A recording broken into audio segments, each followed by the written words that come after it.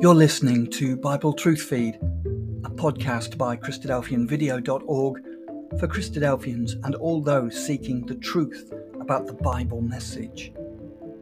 Join us now as we present our latest episode. The miracle of the nation of Israel.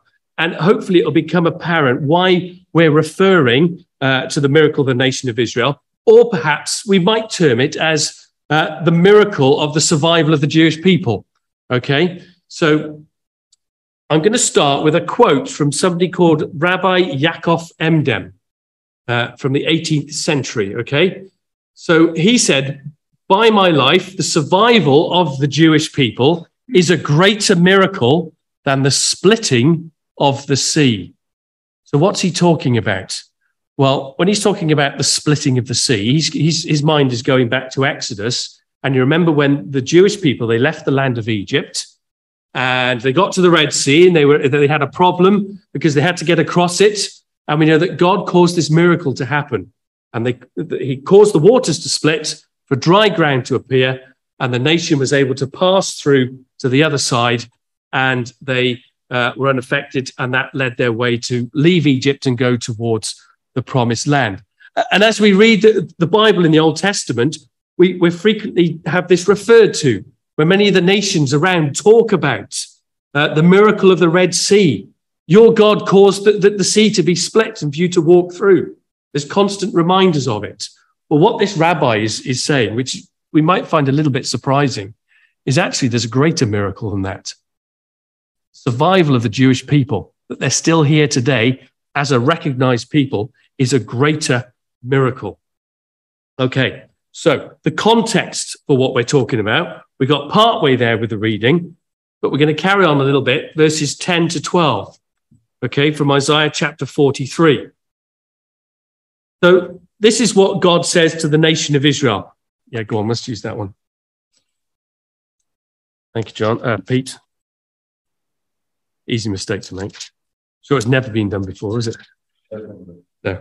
Isaiah 43, okay, verse 10. So we're on page 1043, if you've got one of the red Bibles.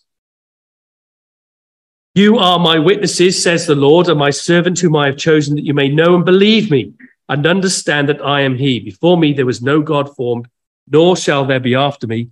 Even I am the Lord, and beside me there is no Savior. I have declared and saved, I have proclaimed, and there was no foreign God among you. Therefore, you are my witnesses, says the Lord, that I am God." So what's the key word there? It comes up twice, once at the beginning, once at the end of that passage. It's the word witnesses. You are my witnesses, God tells the Jewish people. So in other words, they're specially chosen so that they can show the people around them that God exists.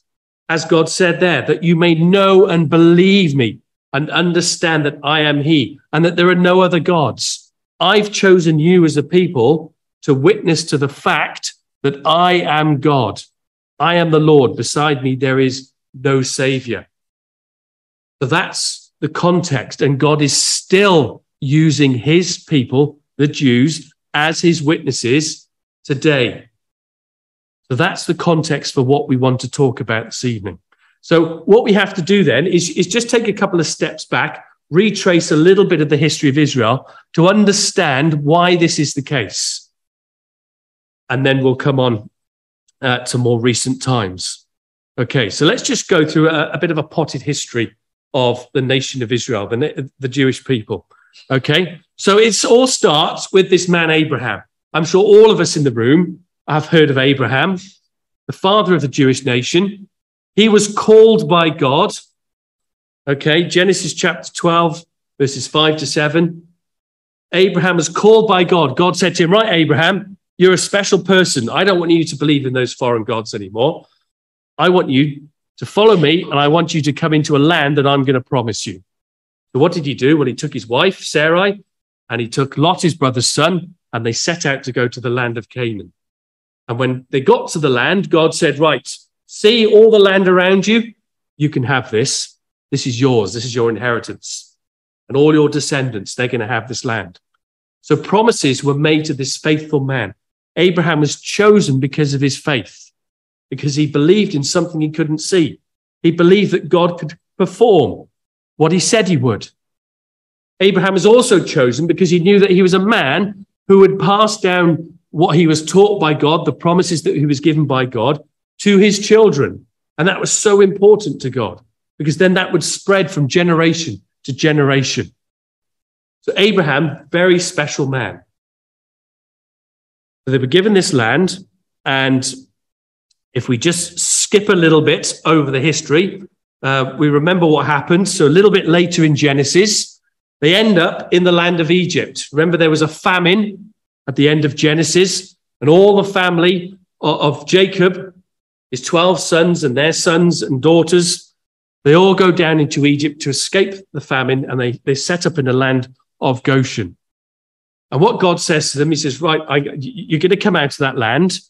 So he brings them out of the land, and that's what happens through Moses, another really famous Bible character. And then they wander in the wilderness, don't they, for 40 years. Now, what does God say to them? In Deuteronomy 1, verse 8, God says, well, that land, you can still go in it if you want. So he says, I've set the land before you. Go in, take possession of the land that the Lord swore to your fathers, to Abraham, to Isaac, to Jacob, to give to them and their offspring after them. And a little bit later, just before they go into the land, God gives them a warning. He says, look, it's up to you. You've got a choice here. You listen to me. You listen to what I command you, then I can bless you beyond all measure. However, if you don't listen to me, you disobey me, then you're going to suffer the consequences. So it was up to them how they behaved, what they did. Now, again, just to summarize a whole load of history, what we find with the nation of Israel is that they don't obey God. And because of that, they're going to suffer the consequences. And God says, well, do you know what? Because you disobeyed me, you're going to go into captivity. You're going to be taken away. And in 740 BC, the Assyrians, they come down from the north and they take 10 of the tribes, and they're scattered throughout the whole world. So that's a really big chunk of the Jewish people scattered throughout the whole world eventually. And they never come back to the land. Or maybe one or two, but certainly not as a big group. And then a little bit later on, so we've got a couple of tribes left in the south now. Same thing happens. God says, do you know what? You've gone too far, and now you're going to have to be punished. So the Babylonians this time, they take the Jews, the tribe of Judah, they take them away. They go into the land of Babylon. And they're there for 70 years. And they're only there for 70 years because God always keeps his promise. And he says, right, okay, the time has come. The 70 years is up.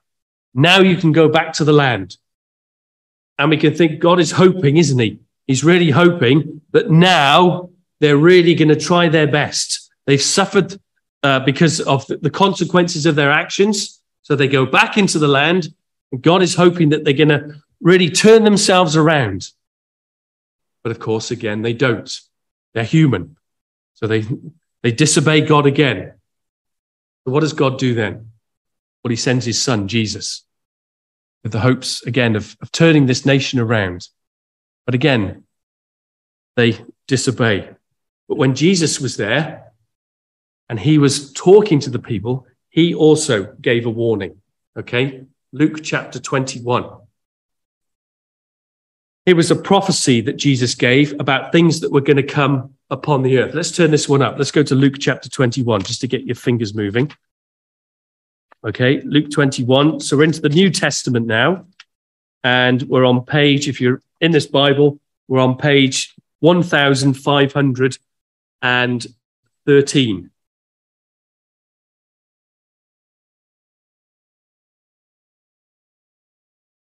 Right, hopefully you're still with me because I went through that pretty fast. It's just a bit of a potted history of where we are to now, okay? And it all provides the context. So Jesus gives a warning. He says these things are going to happen. So Luke chapter 21, verse 20, but when you see Jerusalem surrounded by armies, then know that its desolation has come near. They will fall by the edge of the sword and be led captive among all nations, and Jerusalem will be trampled underfoot by the Gentiles. So Jesus warned the Jews that punishment for their disobedience would come about because they were going to reject Jesus Christ as their Messiah. But was that it? Well, no. Because God still counts the Jews as his witnesses. Okay? So AD 70 comes along. This is what Jesus was prophesying about. And the Romans come and they sack Jerusalem. They burn it to the ground. And so the Jews are then scattered to the four corners of the earth. That was in AD 70. Now, was that it? Well, look what Jesus says. Okay? Notice that little word at the end there, that word until. So Jesus doesn't say, well, that's it. You know, you're done, you're dusted. Kaput. He says, Jerusalem will be trampled underfoot by the Gentiles until the times of the Gentiles are fulfilled. So that's a message of hope, isn't it? That this isn't going to last forever. Their scattering isn't going to last forever. And this is what Paul says in the book of Romans, some years later. He says, I ask you then, has God rejected his people? Has God changed his mind? Has he said to the Jews, well, do you know what? You're no longer my witnesses. You weren't very good. So I'm going to change my mind. Well, Paul says, absolutely not. He says, by no means. For I myself am an Israelite, descendant of Abraham, a member of the tribe of Benjamin. God has not rejected his people, whom he foreknew. So Israel, the Jews, were scattered because of their disobedience, but they still remain God's people. And the New Testament confirms that God still cares for his people. He hasn't disowned them. Now we go back a little bit in time because of God. Of course, God knew that all this was going to happen. Was it the case that that was it then? Well, it wasn't, because Jeremiah, in his prophecy, records these words that were given to him by God. Let's turn this up as well. Jeremiah chapter 30.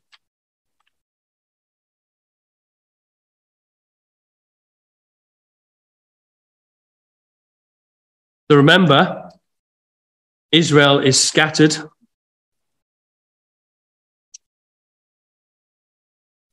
And we're going to go to page 1134. Okay, 1134. Or you could just read it from the screen if you want to. Okay, so it says, then fear not, O Jacob, my servant, declares the Lord, nor be dismayed, O Israel, for behold, I will save you from far away, and your offspring from the land of their captivity. Jacob shall return and have quiet and ease, and none shall make him afraid, for I am with you to save you, declares the Lord. I will make a full end of the nations among whom I scattered you, but of you I will not make a full end. I will discipline you in just measure, and I will by no means leave you unpunished. So then, let's just recap. The Jews, the nation of Israel, have been scattered to the four corners of the world. Okay? It culminated in AD 70 when the last of the original Jewish people, or the last of the nation of Israel, were in that land and they were gone. Was that it? Well, this prophecy suggests that God was going to bring them back together. Look what he says there. I'm going to make a full end of all the nations among whom I scattered you. So lots of the nations around you, they're going to disappear, but you're not. I'm going to save you. I'm still going to look after you because you are still my witnesses. Now, we're talking about a time period now. We skip on to 2,000 years, okay? Because that's when this prophecy starts to be fulfilled, when the Jews start to return to the land. And that is the miracle.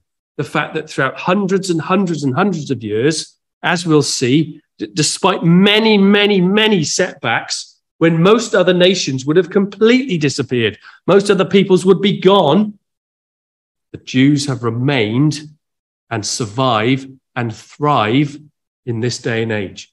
And that is the miracle. And there can be only one reason for that, and that God is behind it. His plan and his purpose is working out. I'm going to show you a video now, because there's a video that I came across. Put this down towards the speaker.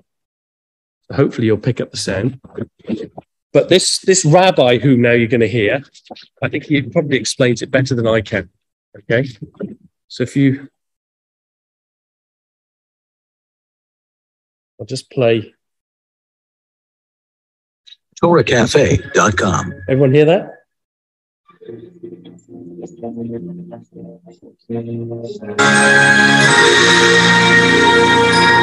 Why are there still Jews around, after all? Every nation in the world has tried to destroy us, either physically, often, or spiritually through assimilation and intermarriage. And yet, we still hang around. And not only hang around, one could hang around by living in a cave in Afghanistan.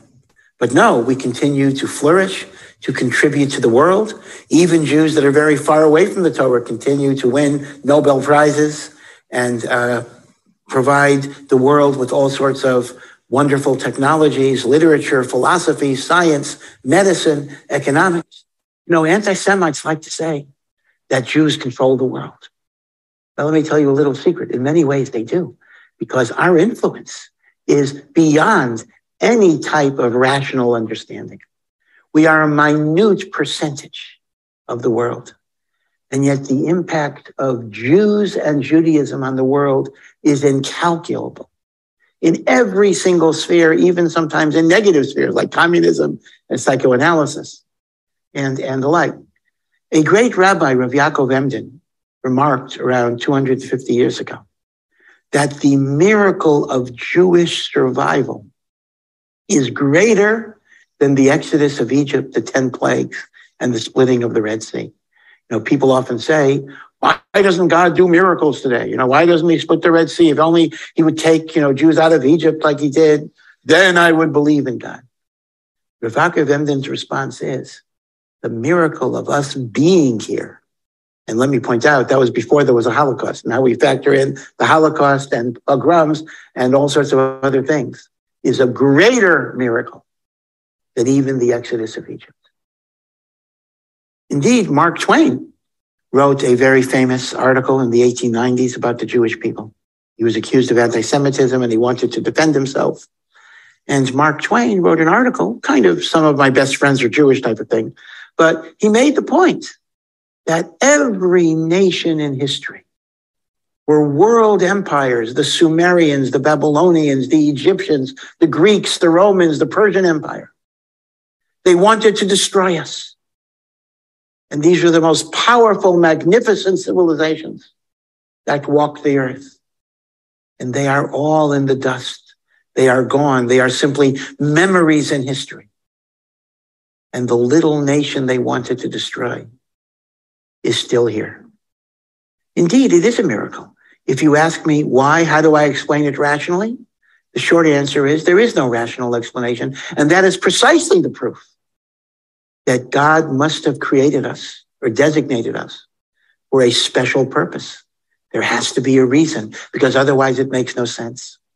There was a famous British historian, Arnold Toynbee, who wrote his works in the 40s, 50s, and 60s. And he wrote a multi-volume study of historical civilizations. I believe he analyzed 50 civilizations in his classic work, A Study of History. And what he tried to do is he tried to analyze all of these civilizations and find the common factors that were responsible for their success, their rise, and their decline and their failure. Imagine the massive information he had to master. 50 different civilizations, the Hittites, the Assyrians, the Canaanites, the Babylonians, the Greeks, the Romans, the Persians, and many more. And he was able to brilliantly identify the factors that explain all of these civilizations, what makes them tick, what makes them decline. But there was one nation that didn't fit. He couldn't explain why there were Jewish people. Now, people say that Toynbee was an anti-Semite, but I can't really blame him. If you have this wonderful theory that explains 49 out of 50 civilizations, and you're ready to do a 2,000-page book, and it's the Jewish people that kind of prevent your theory from coming out, yeah, I would be mad at the Jews too. They ruined my book. But he couldn't explain it because all of the factors that normally create a cohesive, enduring civilization, the Jewish people didn't have. Common language. We didn't have for so many years. So many Jews didn't speak Hebrew. Common territory. We were in exile for so many years. We weren't living in the land of Israel. Why should there be cohesiveness? Why should Jews survive as Jews when they go to America and they go to all these different countries? So because of this, Toynbee coined an interesting phrase. Toynbee called the Jewish people a fossil. He basically said there is no explanation. It's like finding a dinosaur, in the forest that somehow survived. And this was taken as an anti-Semitic remark. And in the 1960s, Yaakov Herzog, the son of Israel's first chief rabbi, who was a diplomat, was debating Toynbee on college campuses. This was a famous collegiate debate, the Herzog-Toynbee debate, whether Jews are a fossilized people or a vibrant people. But I would like to defend Toynbee over here in the following way. If Toynbee means to say that there is no logical historical reason for there to be a Jewish people, and that's what he means by the term fossil, I would say he's right. We are not logical. Our existence is an absurdity. It shouldn't be. It doesn't make sense. And that itself is proof of the divine mission that the Jewish people must have. The great Maharal of Prague writes that this is why the covenant that God makes with Abraham is the Brit Milah, the circumcision that is done on the 8th day. What is the significance of the number 8 in Jewish numerology? Maharal says, God created the natural world in 6 days and rested on the Shabbat. So the cycle of 7 represents nature, physical nature, and the culmination of the Shabbat. The number 8 is a relationship that is above nature. It transcends nature. It is not within the bounds of the probabilistic, deterministic world that God created. The covenant God has with the Jewish people is something that is totally above nature. All I can say is there is no logic. And the fact that something has no logical explanation is in itself the greatest proof that it is a gift of the divine. And if God has made the miracle of the Jewish people, then we have to ask ourselves some very, very hard questions. Why? And our answer, the answer that Judaism believes, is that God kept us alive and God chose us to be a light unto the world, to live the teachings of the Torah, to exemplify morality, compassion, goodness, commitment, dedication to the Jewish people and to some degree to the entire world. And if we don't live up to our mission, and if we don't try to accomplish the reason that we're here, there is indeed a question. Why are there Jewish people at all? So he who owes his existence to a miracle owes it to God to find out why that miracle took place. And the answer will, of course, be in the Torah itself. Okay, so I hope you found that interesting. I certainly did. And of course, what he says at the end, I think ties in with what we were saying. Well, actually, the reason is there that we read in is Isaiah 43, isn't it? The reason why the Jews are still existing today is because they are God's people. They are God's witnesses. They are to be there as a light, if you like, to the world, to bring people to God. Their miraculous existence is there to prove what God says in Isaiah 43. So hopefully you found that interesting. He probably said in much less time what I've been trying to explain in about 20 minutes. But one thing he said that was really interesting, and I've hinted at it as well, is the fact that you think about through the history of the Jewish people, okay? Go back the last 2,000 years or so, and think of some of the big events that stand out. And really the big one that really stands out is the Holocaust, isn't it? And the fact that Hitler tried to destroy the Jewish people. And we might think, well, yes, they survived that. But of course, that wasn't just it. Okay. Now, you may have seen this before. There's lists like this all over the place. Okay. No, I think we've done that.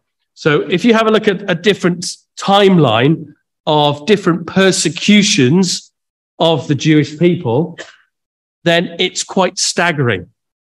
Okay. The number of times that people have tried to destroy the Jews, and yet God has kept them alive so that they may be his witnesses.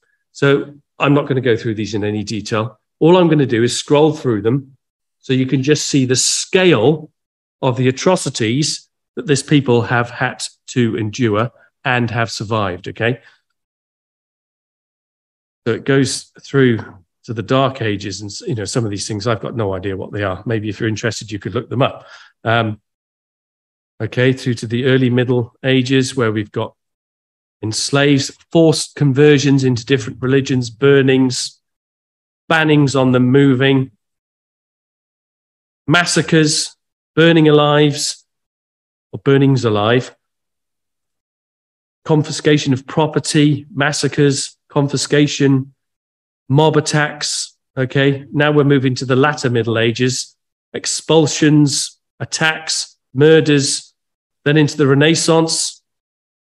Okay, we've got various expulsions, and as we carry on, mob attacks, expulsions. And notice where these are. These aren't concentrated in one area. This is mainly throughout Europe, places that some of us might have been to and visited. Terrible things happening. Okay, torture and execution, expulsions, now into the 16th century, 17th century, and it goes on, and it goes on, and it goes on. I think you've probably got the point by now, haven't you?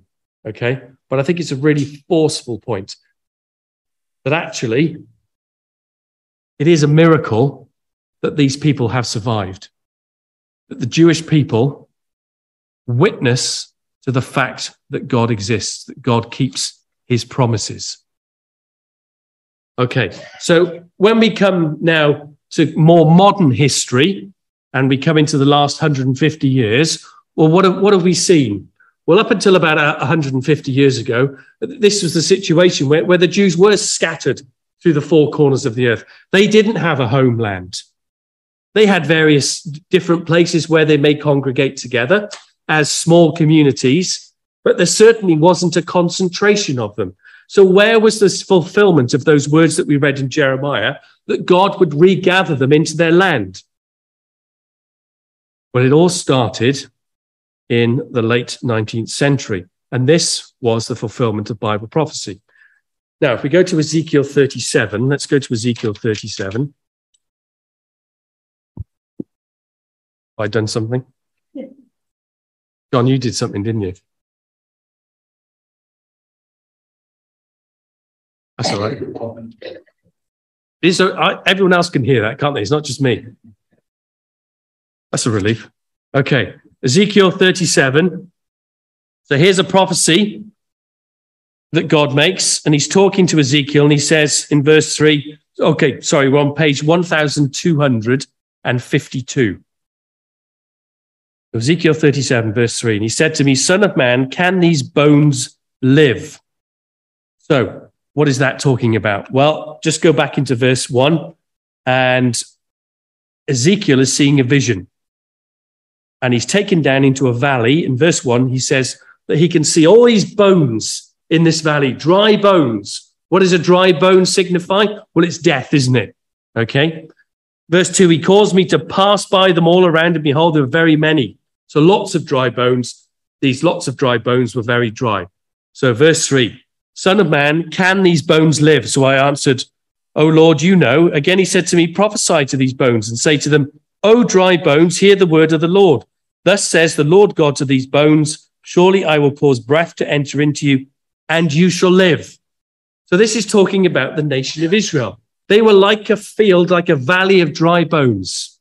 They were nowhere as a people, nowhere as a nation, scattered, dead as a nation. What does God say? Verse 5, thus says the Lord God to these bones, surely I will cause breath to enter into you, and you shall live. I will put sinews on you and bring flesh upon you, cover you with skin, put breath in you. You shall live. Then you shall know that I am the Lord. That ties us back in with what we saw in Isaiah 43. You are my witnesses. I will make you live, and people will know that I am God, that I exist, that I'm true, that you can listen to me, that you should listen to my son, that you should read my word because of you, nation of Israel, that you are my witnesses, that I'm doing a great work through you. Okay. Let's just skip over a couple of things here. Okay, we've done that one as well. Okay, so what happened was 14th of May, 1948, very famous event in world history, the re-establishment of the State of Israel. It took a bit of pain to get to this point, but over the previous 50 years, more and more Jews started to return to the land. And can you imagine having your Bible open and seeing Jews returning to the land and thinking, hang on a minute, this is exactly what God has prophesied. God said that this was going to happen. This nation is being brought together again. So can you imagine the excitement being there on the 14th of May, 1948, when the nation of Israel was established? Bible prophecy is fulfilled right before your very eyes. How is that going to make you think? Well, surely if you were doubting, you'd think, wow, that's incredible. This truly is a miracle. This people, this nation were nowhere. Now, all of a sudden, out of nowhere, they've become a people again. Now, we've looked at Ezekiel 37. If we were to go on into Ezekiel 38, and this is a talk for a whole nother time, but if you just follow this what's the word? Not consequentially. Sequentially. Yeah, that'll do. There's another one as well I was thinking of. But if you follow it sequentially, okay, Ezekiel 37, Israel is made into a nation again.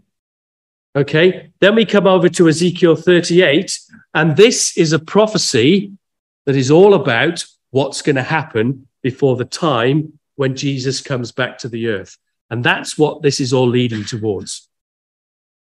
And then if you were to carry on again into Ezekiel 39 and Ezekiel 40 to 48, it's talking about the age of the kingdom.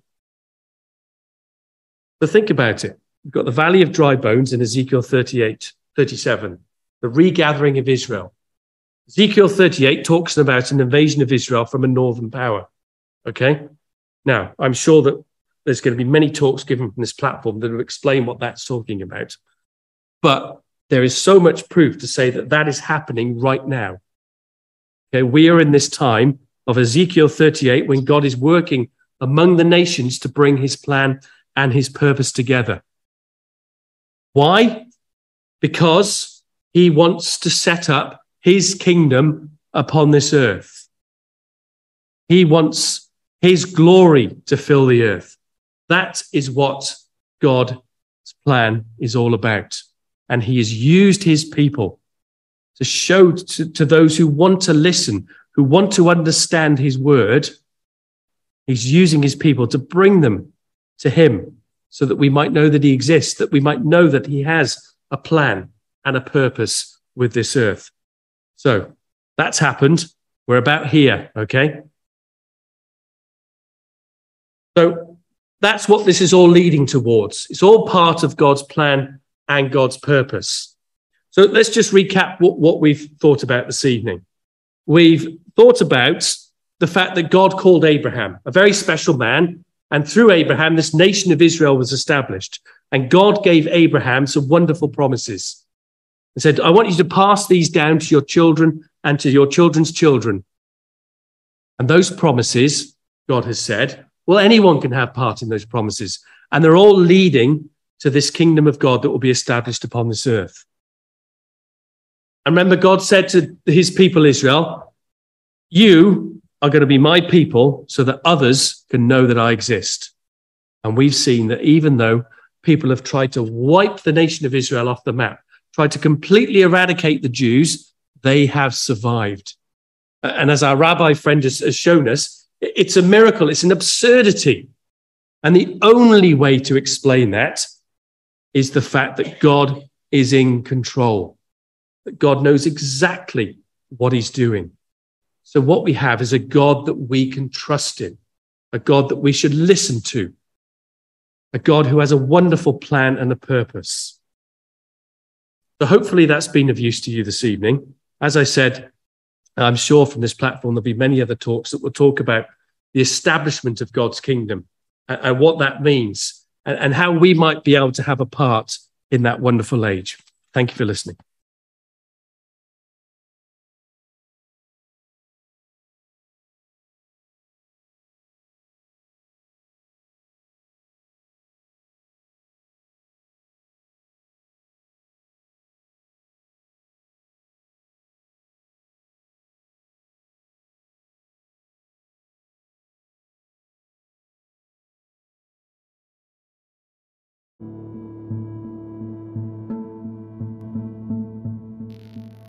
Thank you for joining us. We hope you found the episode helpful. Don't forget, most of these episodes are also available as videos on our video channel, cdvideo.org. So head over and take a look. If you have any comments or questions or suggestions, please get in touch or leave us a voice message. We love to hear your feedback. You can email us at btf@cdvideo.org. If you enjoyed the episode, then please share it with others. Until next time, may God bless you in your studies and your walk towards God's kingdom. Amen.